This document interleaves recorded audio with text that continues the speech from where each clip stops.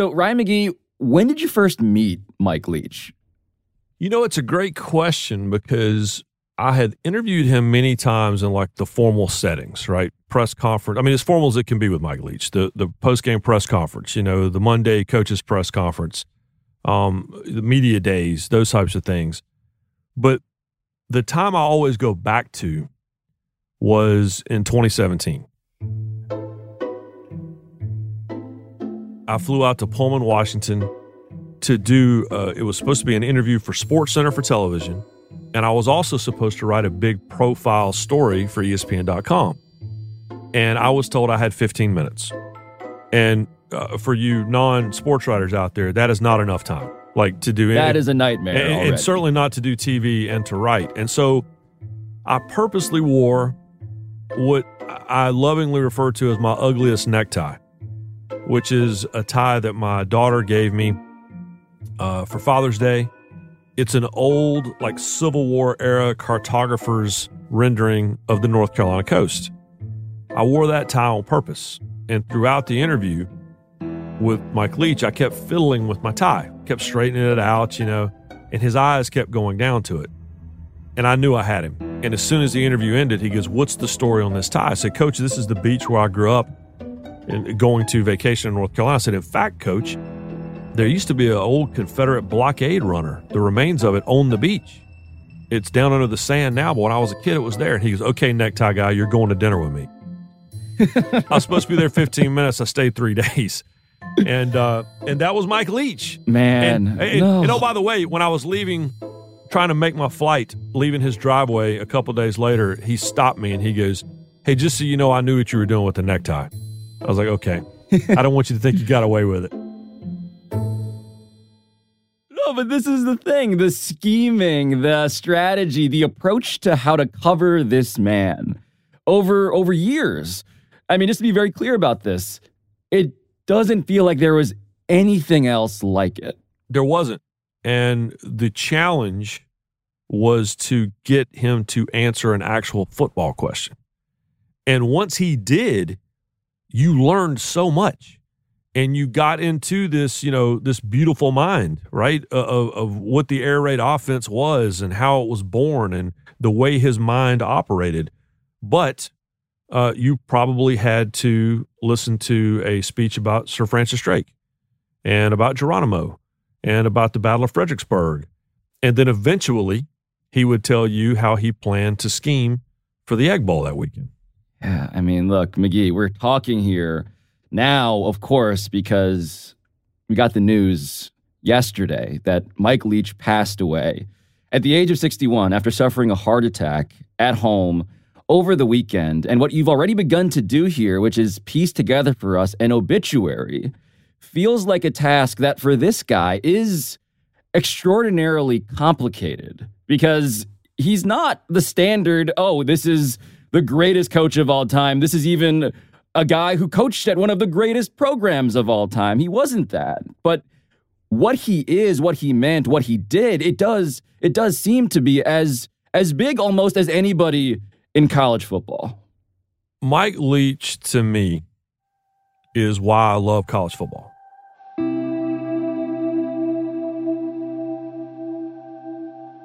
All due respect to the NFL, all due respect to every other form of football, every other sports league, there is a kind of a committee meeting feeling to professional sports.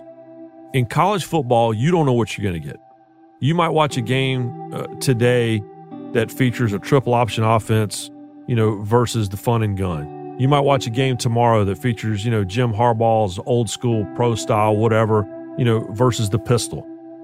Mike Leach, to me, embodied that. You never knew what you were going to get. It's this personality that couldn't possibly live anywhere else except within the world of college football. And for him to stand out within that world is a testament to who he was. There's a little bit of drama in all this. There's heroes, there's villains. I do think sports are like that. They might hate me, but I'm still a pretty important part of that drama.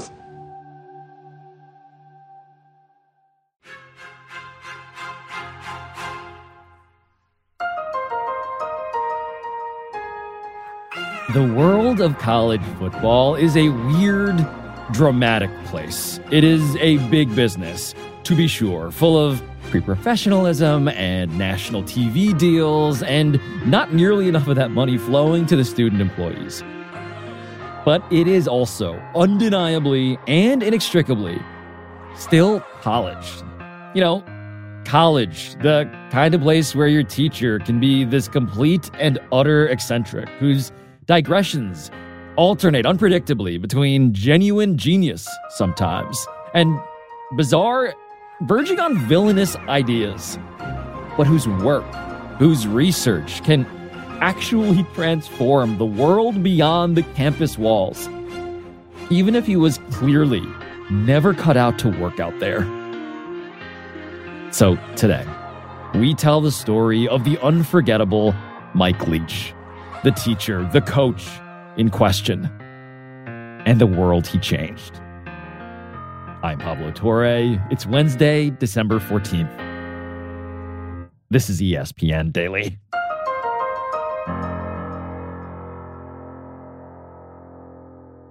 So, McGee, you mentioned that Mike Leach, his legacy, which is a cliche of a word that actually has import here, should probably start with the actual football, as much as he was loath, it sounds like, to discuss it at times, because as an innovator, as a guy who even came to the game in a different way, where does that all begin? Well, it begins in the Rocky Mountains.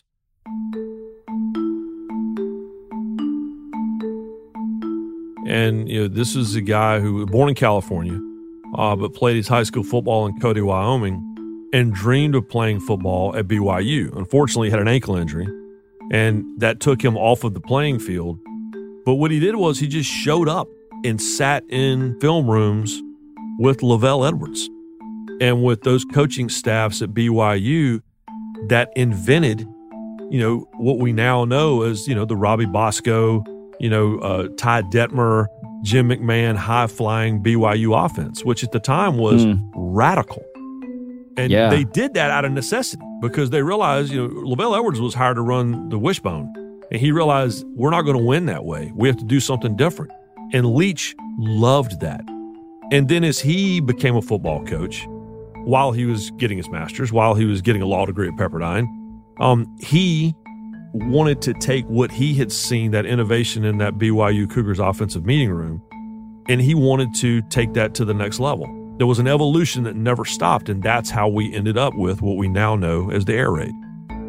Look, as much as it entertains me to imagine, like, the billboards that Mike Leach might have put up as a lawyer, if he took that path, it sounds like the choice he made was, in the end, fairly clear to him. Yes, he had a law degree, never took the bar exam. And he went to his wife, Sharon, and he said, would you rather me be miserable making good money as a lawyer or come home happy every night, probably making no money as a college football coach? He came to me one day and he said, would you rather that I be a lawyer and we make good money, but I come home every night miserable? Or would you rather have me be a football coach and we might struggle in the beginning, but I'm going to come home happy every night? And I was like, I don't want you home happy every night. Sharon was always supportive. Now, I got to say that her parents, my mom, and several relatives weren't big fans of this, not going into law right away after graduation. Then taking a job for $3,000 a year at Cal Poly San Luis Obispo didn't totally appeal to him. So he eventually finds his way as a football coach to Iowa Wesleyan. And this is an inflection point in, like, the history of the entire sport, correct? Because the guy he meets there, another young innovator named Hal Mumme, ends up birthing what exactly? It's the air raid offense, and the only way it could have possibly been created was if you got a room full of crazy people and said, come up with an offense. And Hal Mumme's hair stands up, like a mad scientist. And Mike Leach is a man who refuses to sleep and wants to talk about Geronimo all the time. And oh, by the way, they had a little quirky, pudgy wide receiver named Dana Holgerson. Oh, man. This is the group that's sitting in the room. And meanwhile, he's taking classes because that's the only way he could pay off his law school loans. And he develops this love for Jackson Pollock. And he got in trouble. He said the only time he ever used his lawyering skills is when he was working at Iowa Wesleyan, this tiny college, and they needed publicity. They wanted people to understand what they were doing there. And so he started doing this publicity on his own. And the PR director at the university was angry, and they suspended him. And that's why he referred to himself to me as the Luther Campbell of Iowa Wesleyan. Right. The University of Miami figure who was, too dangerous to be around sometimes. Yeah.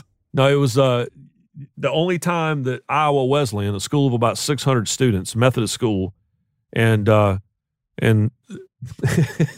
Luke Campbell are mentioned in the same sentence. Correct. But hold on, because you mentioned Jackson Pollock, you mentioned modern impressionism, and those do seem like also maybe the best analogs artistically for what he was doing schematically, right? Like spraying the ball everywhere unpredictably. Throw it up there and see what happens. And you might come up with something beautiful. And, when I was in school at Tennessee, he was the offensive coordinator at Kentucky, and Tim Couch was setting passing records at Kentucky. Not exactly a football powerhouse. And so future top pick, Tim Couch, because of it. That's it. And so I became infatuated with this offense. And years later, as a writer, I would go to him. I want to talk about it. Let's break it down. And he would say, this is not complicated. The idea of the air raid is very simple, which is he referred to defenses like water. Get it flowing this way, get it flowing that way. All we're trying to do is create open spaces, put a receiver or a running back into those open spaces, and get the football into their hands in those open spaces. That's it. And how they went about that was different. The pace with which they went about it was very different. But the idea was as simple as football could possibly be: is create an open receiver, get him the football, and let's see how far downfield we can get. No, the legend of it, as I came to understand it from afar, was that his teams didn't really even have playbooks, right? It was almost so simple that it was, on the verge of insulting to how the rest of football worked. It was like a postcard. All the way this last really great season that he had at Mississippi State. Everybody's got the charts, right? Everybody's got the laminated charts, and they got the Denny's menu. The 17 guys standing on the sideline with the flip cards and the hand signals, and now you got the guys in the multicolored sweatshirts and all that stuff. Right. And Leach's entire playbook, while he's marching up and down the field on the powerhouses of the SEC West or USC or Oklahoma or whomever, it was literally on like an index card. And that's part of what he loved, because he knew that drove the team across the field completely insane. How is he doing this to us? How is he hanging 550 yards and 47 points on us? And the best we can tell, it looks like he has a flashcard over there. Well, it was the pace, the tempo, right? The number of plays he was running because they could move so fast. And to your point, they were the true nightmare scenario for any team with more talent, because you got exposed by a team with less. And that's why he made his living at the places where he made his living. That's why Lubbock, Texas was perfect. That's why Pullman, Washington was perfect. That's why Starkville, Mississippi was perfect. I don't know that this would have played, whether it was the offense or whether it was, just Mike Leach being Mike Leach in Los Angeles or in Austin, Texas, or even in Columbus. But it worked perfectly in the places where he was, because there were college towns uniquely, and he was a college guy uniquely. Yeah, and so there was freedom in the system. His quarterbacks had the ability, the autonomy to make the calls in ways that most coaches, again, are not comfortable ceding to a college kid. And so it seemed fun. It seemed really fun to watch. And also, to be very clear about this, it also won a whole damn lot. It won a lot. And, there are certainly criticisms. The record was above 500. It was 158, 107 in 21 years. Never won a conference championship. Oftentimes would get to the big game. I think about so many Apple Cups, Washington State, where they came up short and a chance to go to the Pac-12 championship game, there always felt like there were limitations to it. But at the end of the day, there was no limitations to his imagination, and that was the entertaining part of it. All right, McGee, after the break, I want to talk to you about Mike Leach, the Renaissance Man, and the lightning rod.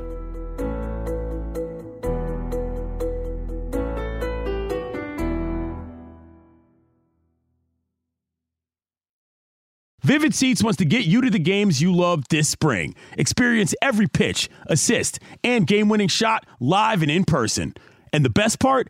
Each transaction is a step toward a free 11th ticket with Vivid Seats rewards. Score unbeatable perks like free tickets, surprise seat upgrades, and annual birthday deals.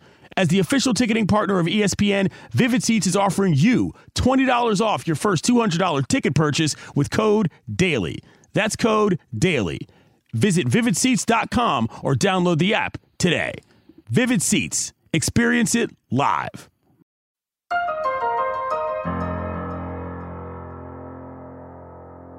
So you spent a couple days with Mike Leach, as you alluded to earlier, on the Palouse, right? In Washington State, in one of the more peculiar parts of North America. This is back in 2017. What did you learn when you were out there with him about all of the stuff that he was obsessed with outside of football? What I learned, and I had to work to get him to finally go down this road with me, and he ended up agreeing, was that all of this stuff that he loved, whether it be Pirates or whether it be Geronimo, whom he wrote a book about, or Sir Francis actual Drake, biography. Absolutely. But all of these things eventually applied to football. His obsession with Native American culture and the way they just went about their lives on a daily basis.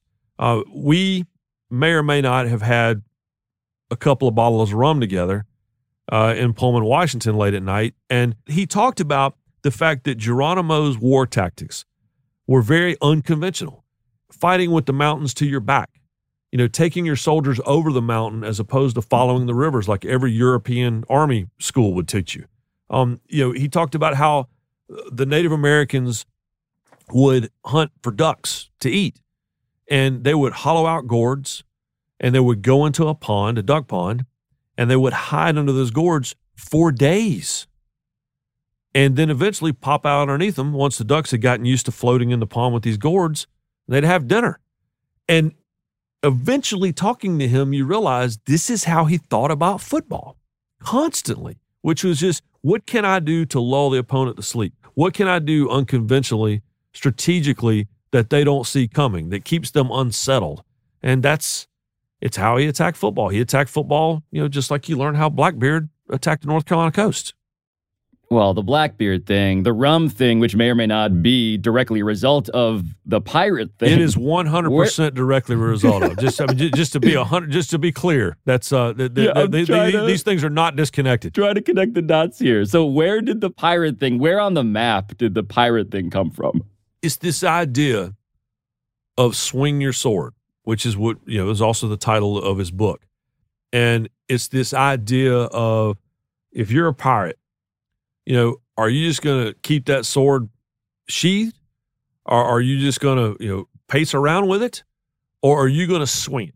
Are you going to let them know that this is who I am and you are in for a fight and I'm going to attack? I'm not going to wait to be attacked. I'd give the team speeches on various items, and I have a museum replica pirate sword that I'm swinging around. And I'm swinging the sword around. Still pacing back and forth, swinging the sword around. How are you going to swing your sword? Are you going to have a dull, rusty sword? Or are you going to have a sharp, efficient, deadly sword? And it's why he loved Key West. As a kid, he looked at a map of the United States, and they're learning about the capitals of each state. And he looks at the map of Florida and thinks, what is this dot way out here in the ocean? And he realizes that's Key West. And that's where, if you needed him during the offseason, that's where you'd find him. When he was between jobs, that's where he lived, rode his bike to the grocery store. I love Key West. I went to Key West with my wife one day, and I was standing outside the hotel. And this guy goes by on a bike, and all of a sudden locks up the brakes and turns around and says, "You're not here to interview me, are you?" And I realized it's Mike Leach. And so that's just, he would hang out in Captain Tony's, which is where Hemingway hung out. And he found out the Navy SEALs were training not far from his house at the naval base near Key West, and he talked his way into Naval SEAL training. Didn't participate, but he watched them, and then he took that with him, to Pullman and used that when he taught football. So this character, right? This multi-dimensional character, this guy is unapologetic, right? That's a word that seems to recur when I hear people who know Mike Leach talk about Mike Leach, which also feels euphemistic for, okay, this guy was a character, and also that has some, negative connotations. He lived to rub people the wrong way and to make them uncomfortable. And that's the way he coached football.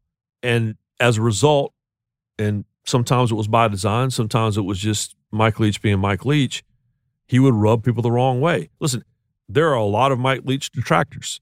There are a lot of critics. Yeah, I think about when I would talk to other coaches about Leach, particularly when he came to the SEC, just a little over 2 years ago.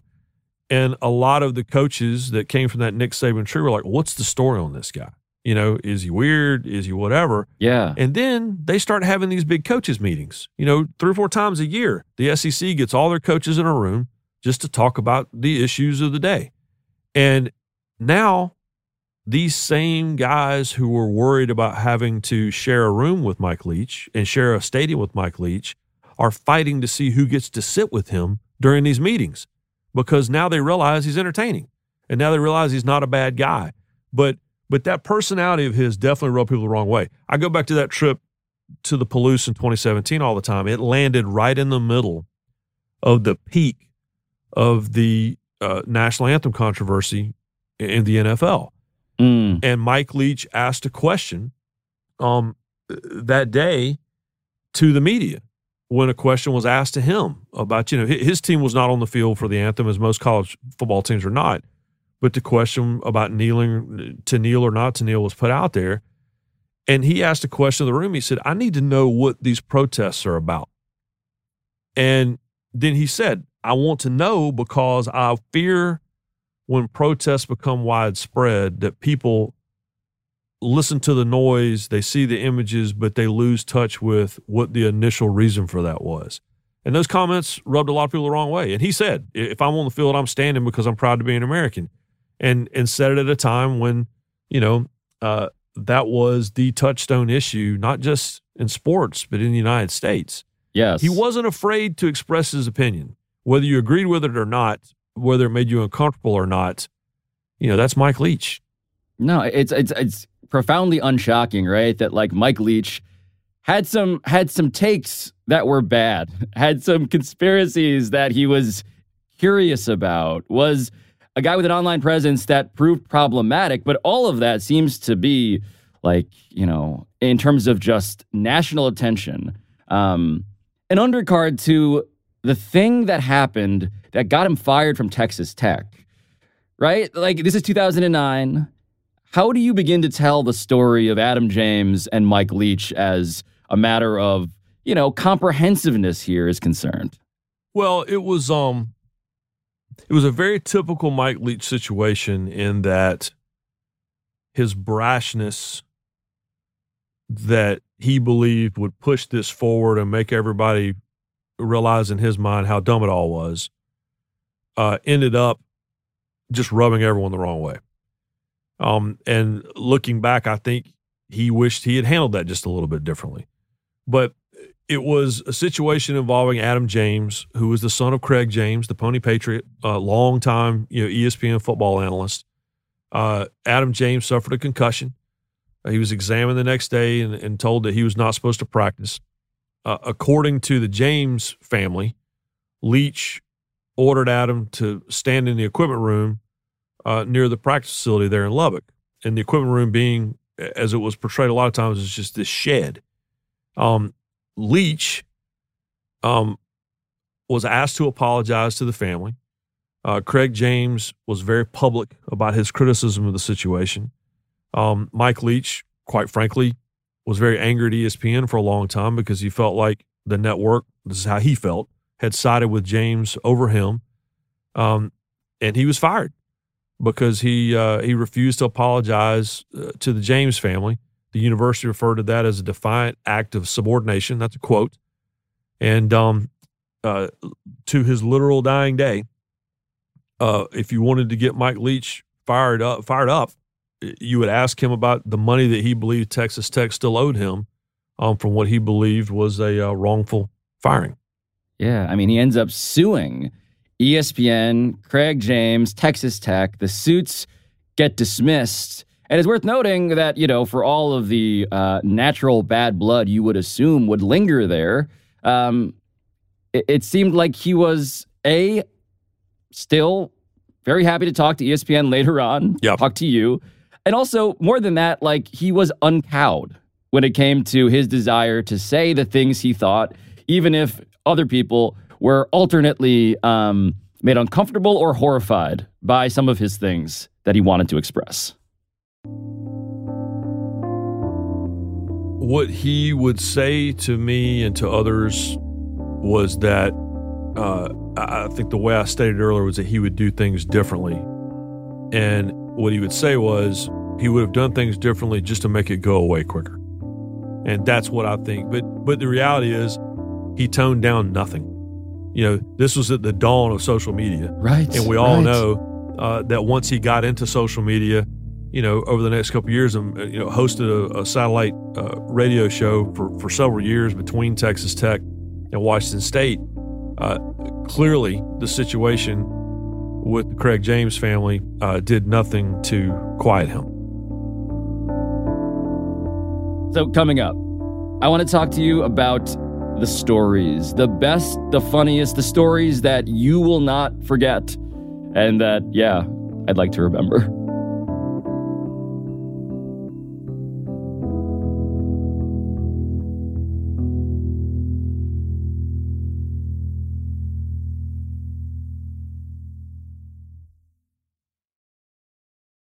Delicious, meat, nutritious. In the snack that packs a real protein punch, Wonderful Pistachios, one of the highest protein nuts out there.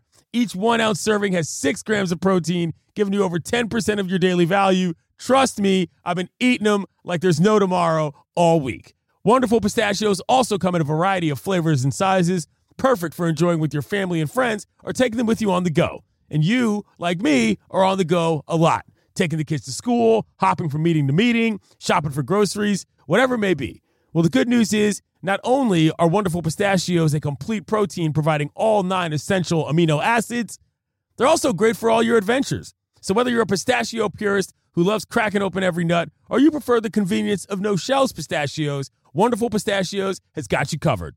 Grab Wonderful Pistachios and elevate your snack game today. Visit WonderfulPistachios.com to learn more. Passion, drive, and patience. The formula for winning championships is also what keeps your ride or die alive. eBay Motors has everything you need to maintain your vehicle and level it up to peak performance. Superchargers, roof racks, exhaust kits, LED headlights, and more. Whether you're into speed, power, or style, eBay Motors has you covered. With over 122 million parts for your number one ride or die, you'll always find exactly what you're looking for. And with eBay Guaranteed Fit, your part is guaranteed to fit your ride every time or your money back. Because with eBay Motors, you're burning rubber, not cash. With all the parts you need at the prices you want, it's easy to make your car the MVP and bring home some huge wins. Keep your ride or die alive at ebaymotors.com. Eligible items only. Exclusions apply.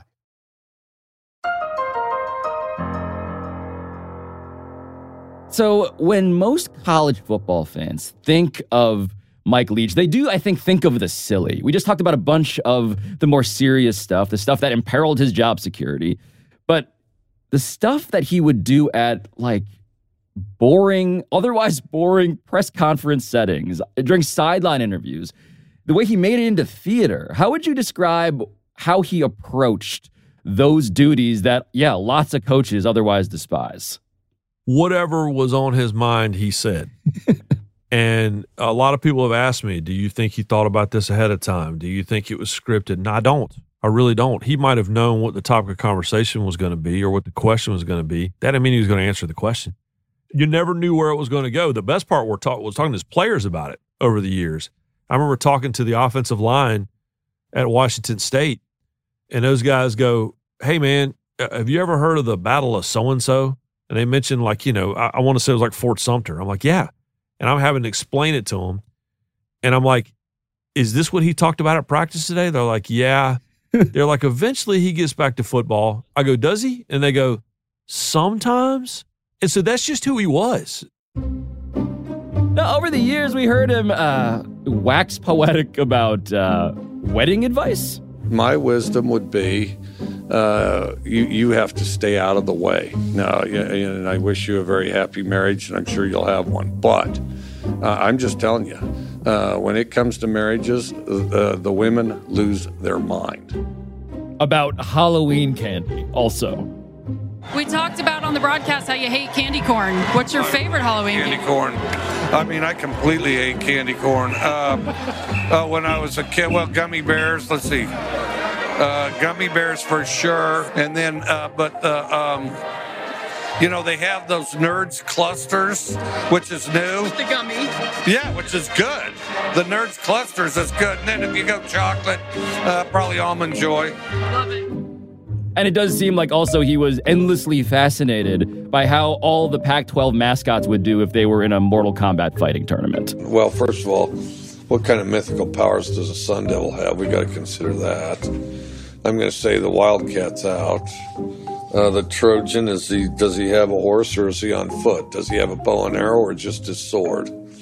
The Bruin, definitely formidable. Another bear up there at Cal. The tree, I imagine that tree's going to get chopped down, unless we're going to go with the bird and somebody might get pecked or something. I don't know.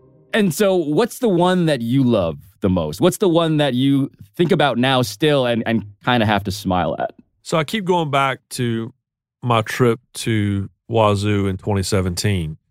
But the reason I was there was they had a huge game with Southern Cal on a Friday night, which is super unusual in college football, particularly at the time it was a top 16 matchup.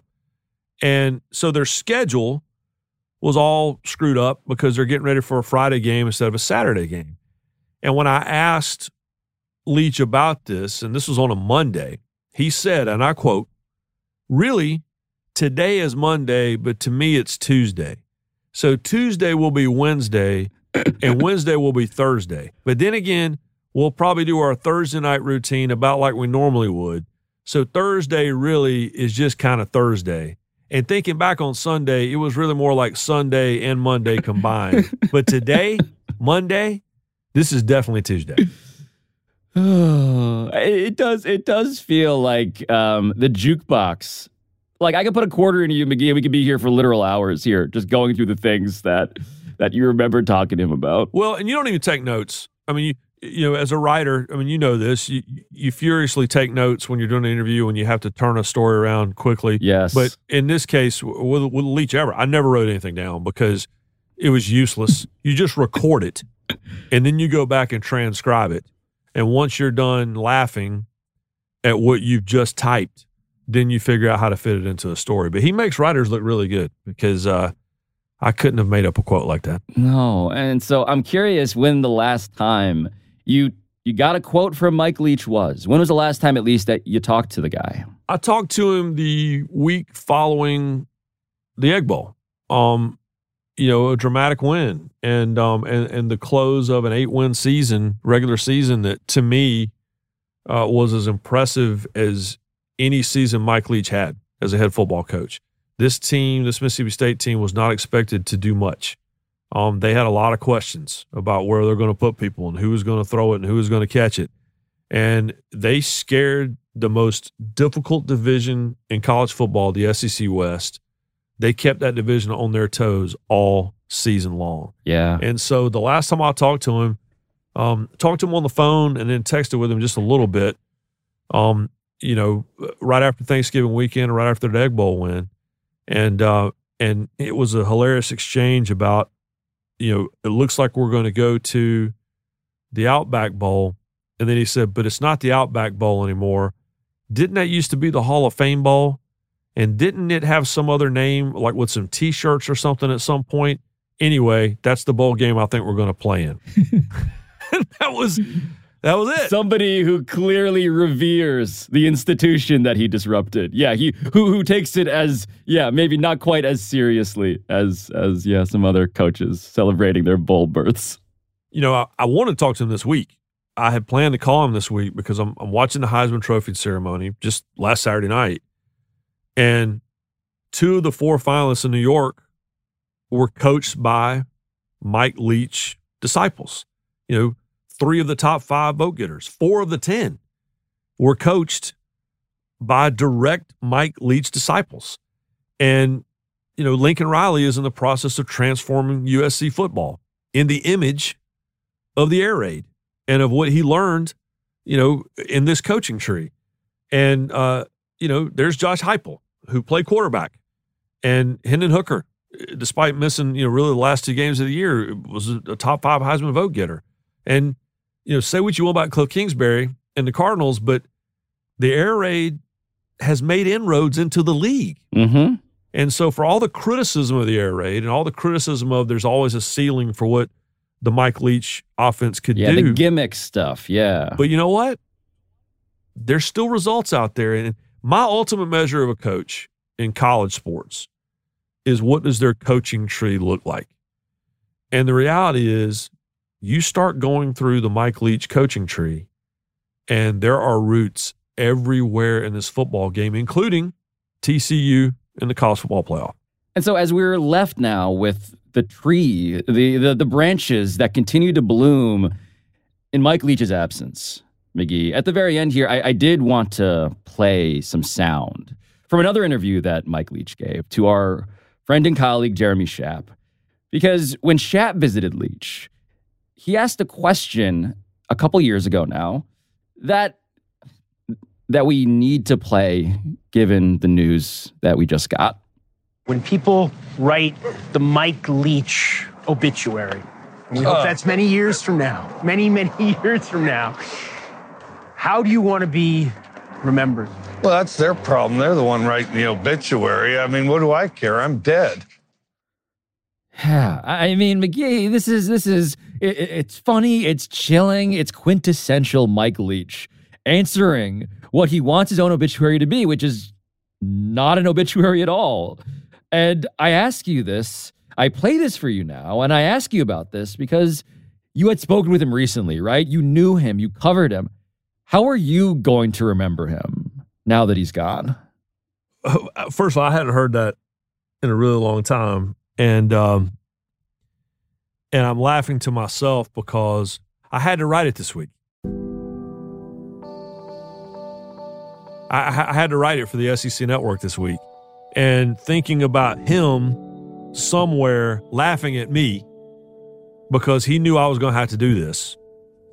And then maybe one day, depending on what you believe, maybe I'll see him one day and he can criticize what I wrote. But what I wrote was, this is how I opened it. I said, it's super easy to throw around the phrase, he's one of a kind, or to say someone marches to the beat of their own drummer. And I wrote this sentence. I said, but in the case of Mike Leach, there aren't enough phrases or cliches or even words in the dictionary to accurately describe the man of whom they didn't merely break the mold. There's no way anything as rigid of a mold could have been used to create him in the first place. And, I go on to talk about all these words in the thesaurus: unique, nonconformist, idiosyncratic. Chances are he knew those already, and he probably knew 2 or 3 words that we've never heard of, that aren't in the thesaurus, that mean the same thing. And so, to me, the ultimate measure of someone is, what's life going to be like without him? And the reality is, and I wrote this too, the college football world, sure, but the world in general is a less interesting place because Mike Leach is no longer in it.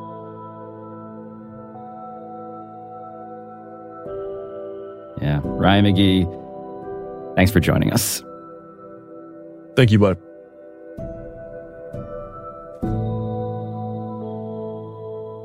I'm Pablo Torre. This has been ESPN Daily. And I'll talk to you tomorrow.